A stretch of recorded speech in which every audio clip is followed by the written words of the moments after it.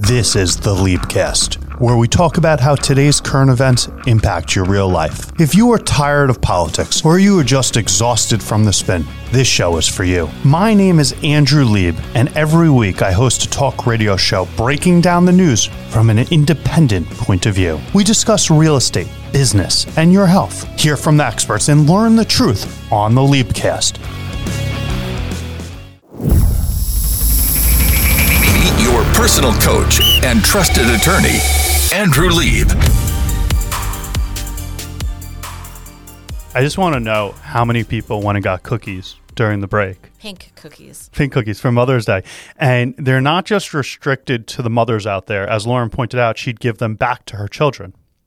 As you know the rule, a minute on your lips, a lifetime on your hips. And there's nothing a kid likes more than a cookie with icing on it. Forget the kid, the husband. That's nothing more the husband likes more. Would you like to get me Mother's Day cookies so I can give it back to you? I always get our kids. I don't know if you've noticed. We gifted for Father's Day. I don't know if you've noticed. I always get our kids really big cookies I know they can't finish. So I can have my bite, lick, and taste. That's for my Weight Watchers people out there, my BLT.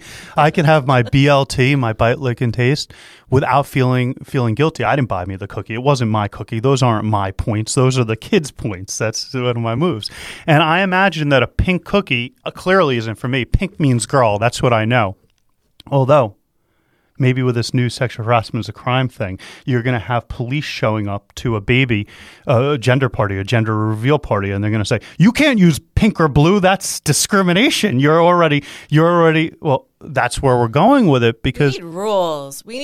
If this is really going to progress the way that it's going, it has to start from a level of elementary school and up, because the society is going to be adapting slowly and subtly, as we said before, but we don't want to go to jail.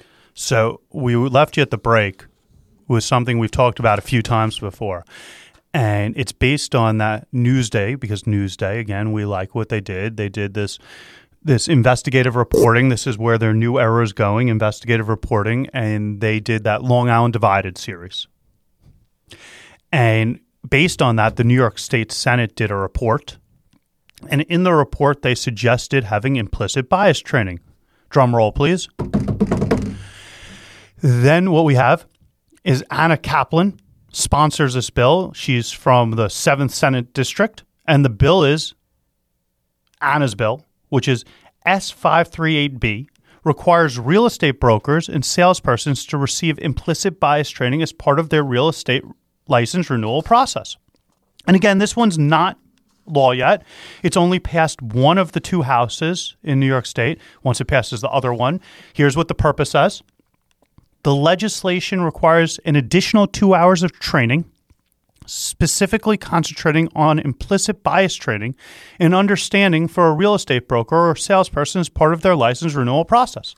So as we're Lieb School and we always like to be ahead of everything else, our school, our continuing ed school for brokers and salespersons, we already drafted the deck and we're going to start recording it even before it becomes law, because you know what's going to happen is if it becomes law, these lovely geniuses in the legislature don't generally realize how long it takes to write curriculum, and they say it's required now or it's required in 60 days, and it's like a to-do when you have to change your whole curriculum. Just to give you an idea, you might be saying, well, you already wrote it.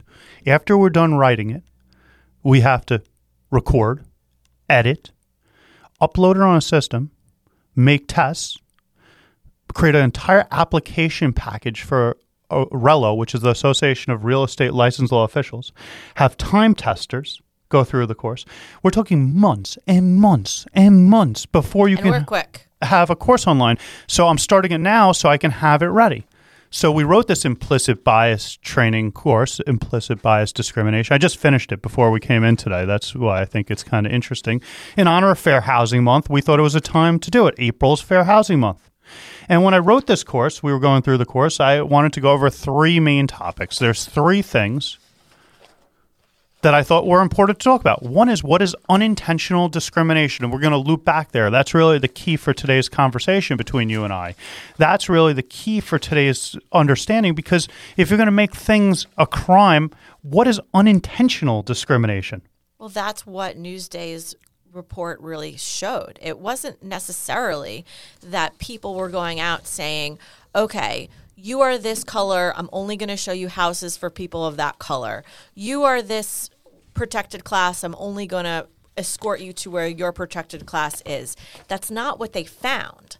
But my question becomes, if discrimination becomes criminal and it's unintentional, and anyone who went to the first year of law school, probably not a lot of you, but if you went to the first year of law school and you had to take a criminal law course, I took a criminal law course. Didn't become a criminal lawyer, but I took it. In criminal law, you need to have what's called a mens rea, a criminal mind, a criminal intent, a criminal wrong. You need to intend to do the wrong. How do you have unintentional intent? So that's what I'm going to talk about. I want to talk about that with my case trope that we were talking about before. Okay. The second part of the course is legacy of segregation, unequal treatment, and historic lack of access to housing opportunities. And basically that's to show us how we got to where we are today from this New York State Senate final investigative report on fair housing and discrimination on Long Island. And then we want to talk about, in the third section of this 2-hour course we're writing, it's called Managing Your Implicit Biases. And just as a little fun game, I just want you to think in your head before I go any further. I want to say something. I want you to think about the answer. Women are blank. Jews are blank. Blacks are blank. Gays are blank. Immigrants are blank. Parents are blank. Interracial couples are blank. Subsidy recipients are blank. When I do that, you have a picture of each of these people in your head. And you've stereotyped them. You have a picture because you go to your background, your history, your childhood, your culture, TV, riding the train. And you know what these people look like and sound like before you even met them. That's your implicit bias. Your implicit bias is really, just so we're on the same page, your subconscious feeling or inclination or your prejudice for or against something or someone. That you haven't even thought about. It's just what comes to your head. It's kind of funny. We were having this conversation with my mother this week, and she was saying, that's not what I believe. And I kept saying back to her, implicit bias means that you don't know that you're believing it. That's kind of the whole concept of implicit bias. If you knew, if you were conscious of it, it wouldn't be implicit bias. It would be overt bias. Implicit means subconscious, unconscious, something you're not aware of. So I want you to think about a group and say to yourself, how do I stereotype them? And just to give you an idea, do you have any gay friends? Do you have any black doctors? How about a Jewish lawyer? How about a male nurse? Why is it relevant that the person's gay when they're your friend? Why is it relevant the person's black when they're your doctor? Why is it relevant that the person's Jewish when they're your lawyer? And why is it relevant that the nurse is a male? That's part of implicit bias. This is using a master status labeling, meaning you're taking one aspect of the person that's completely irrelevant and making it the most important aspect of the person for your decision making. I'm going to use that lawyer. It's a nice Jewish lawyer. What you just did is you created subjective beliefs about this person for no apparent reason whatsoever. That's so many. I'm thinking in my head about all of the things that people I know told me my whole life that just come to the back of my head when you say those questions. And everybody has to be like that, no matter, it's just, this is implicit. This is just, it's interesting. I was talking to somebody recently who said to me that they're not racial. Well, first off, I was questioning what their use of the word racial was, but we both know they meant racist, and you're just making fun of them because you know they're probably listening. Ha ha. No, they're definitely not listening. No, they should listen. Anyway, so they were talking about a specific area of Long Island, and they said that they used to love this area until the area, and it goes to those people were there. And I'm looking at them, and I'm just like, that's really, really overtly racist. And they're saying that to me, that they're not racial. Anyway, my point is that there are people that are overtly against overt racism. Yeah. That's and the that's key. what a lot of people think racism is. They think that if you're going to obviously treat two people differently or want to be in a certain area and you actually say it out loud that I don't want to be in this area because of... You know what's interesting? What? We were having lunch the other day, and we picked up our lunch. We went to this great place that I love a lot. It's Pita, what is it called? Give them a shout out. They're really good. The Pita place. Pita Pit, which, by the way, was in Michigan where I went to college. Go Blue. Go Blue. And after I graduated and I came back to New York, there was no Pita Pits. But then last year, all of a sudden, by our office, In Hauppauge. a Pita Pit opened. So I got really excited. You got to check it out. It's a mom and her daughter. They're hustling. They're making this thing happen. They do delicious stuff. I highly recommend Pita Pit. Great gals, great place.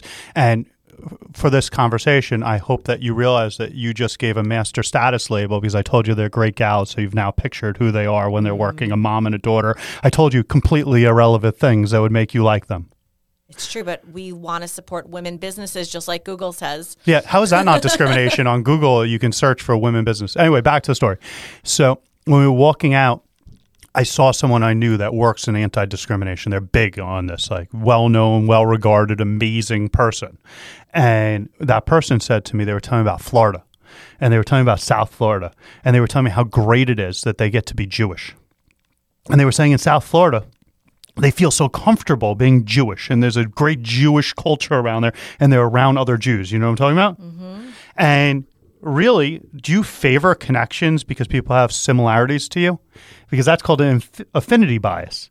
So when you're going to sell someone a house, if you're black and they're black, are you more likely to do a favor for them because you're both black?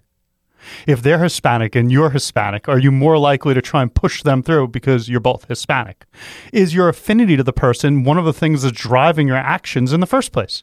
So going back to that Newsday article, and I represent a lot of the people that are being sued in the Newsday article, so I can't get into specifics. But what I can tell you is I have not met anyone involved in that, whether my clients or otherwise, that not one that said they weren't just trying to help people. I was just trying to help. So it's really funny. My mom asked me like what Andrew does for a living because she still doesn't really understand. We've only been together for like 20 years. Okay. So I was like, well, do you know that Newsday investigation where they found out that there was a lot of discrimination going on? And she was like, yes, I did read that. I said, well, he represents many of those people. And she's like... And companies. But she was like, how does he represent somebody that would discriminate? How does he sleep at night? And so, I mean... Well, I think a big point is that a lot of people aren't trying to discriminate. Back to this implicit bias thing. People don't even know that they're doing it. And so to loop back how this conversation's going, Lauren, before the 60s, after Jim Crow, it was just a PR issue. It was like a problem. It was a bad thing. Then there became these laws starting in the 60s. Fair Housing Act, 68. And it became subject to civil lawsuit. These laws expanded over time. And not just money damages from private actors, but funding to branches of federal, state, and local government to pursue these claims. And then now we're talking about making these things crimes. That's what I read in Newsday, making discrimination into crime. That you think sexual harassment is anything besides sex discrimination, you have no idea what you're talking about. There's actually no lawsuit for sexual harassment. There's sex discrimination. Like, that's what we're talking about. Technical terms, you're saying. No, I'm telling you. There's lawsuits about harassing people sexually. No, what I'm telling you is that sexual harassment is a type of sex discrimination. Yes. It's kind of like a woman is a type of human. Do you understand what I'm saying? Like, sex discrimination is the broader category. Like, you're bringing a lawsuit for sex discrimination when you're being sexually harassed. Now, sexual assault is already a crime. I'm telling you, it's a crime. It's a big crime. Like if you rape someone, what do you think rape is? Sexual assault.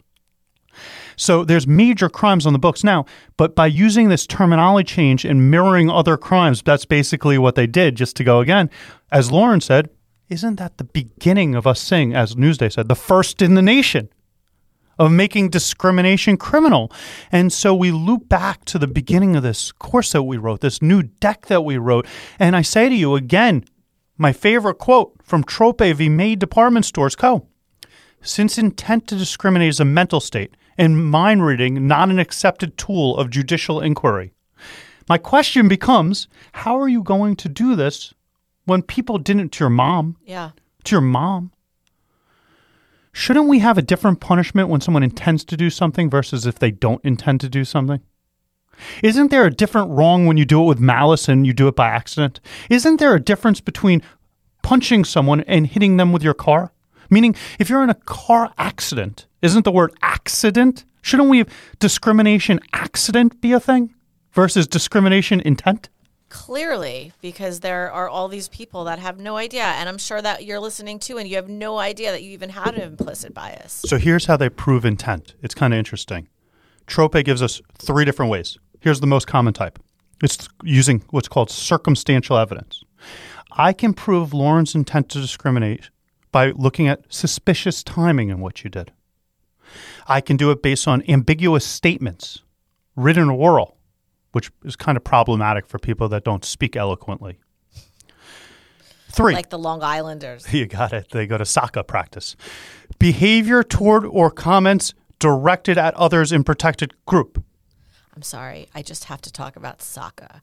So say to yourself the word soccer. Do you use the R or do you just drop the R completely? No, it's not even that. It's ER, and they change ER to A. Yeah. And we were going about Lauren's Michigan thing. I went to school in Indiana. Go IU. Fight, fight, fight. Forget that blue nonsense. And when you live in the Midwest, you quickly be taught by your fellow Midwesterners how there's an ER at the end of the word. And Long Islanders changed the ER to an A. And I'm just letting you know. You sound like a fool. I pity the fool. So ambiguous statements, and we don't say that to be offensive, just so we're on the same page. We say it because it's a very easy thing for you to fix, particularly when you're in a business setting, when you're conscious of it. What's the best training to get rid of your while I'm speaking ambiguously? What's your best way to get rid of implicit bias, discrimination in your life? Being conscious of your actions.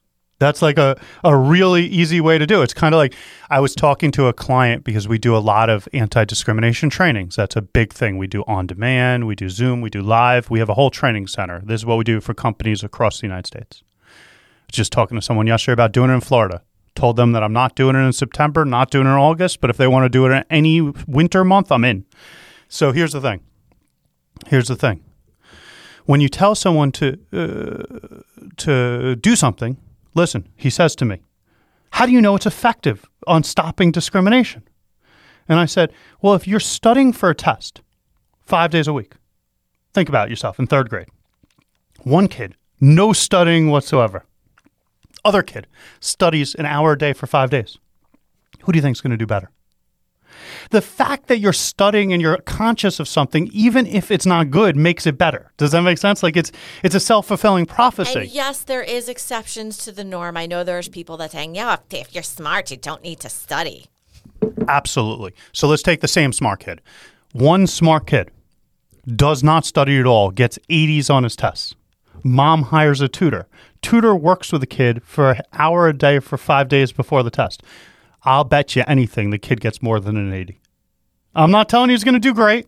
I'm just telling you he's going to do better. You're not saying 100. You're just saying if you're gonna have 100 kids that have this happen, the kids that studied every day, the odds of them doing better is in their favor. There's always exceptions. But back to what we were just talking about on this specific topic, and to go looping back here, is I said to you, what's the best way to get rid of implicit bias, discrimination? Being conscious of it.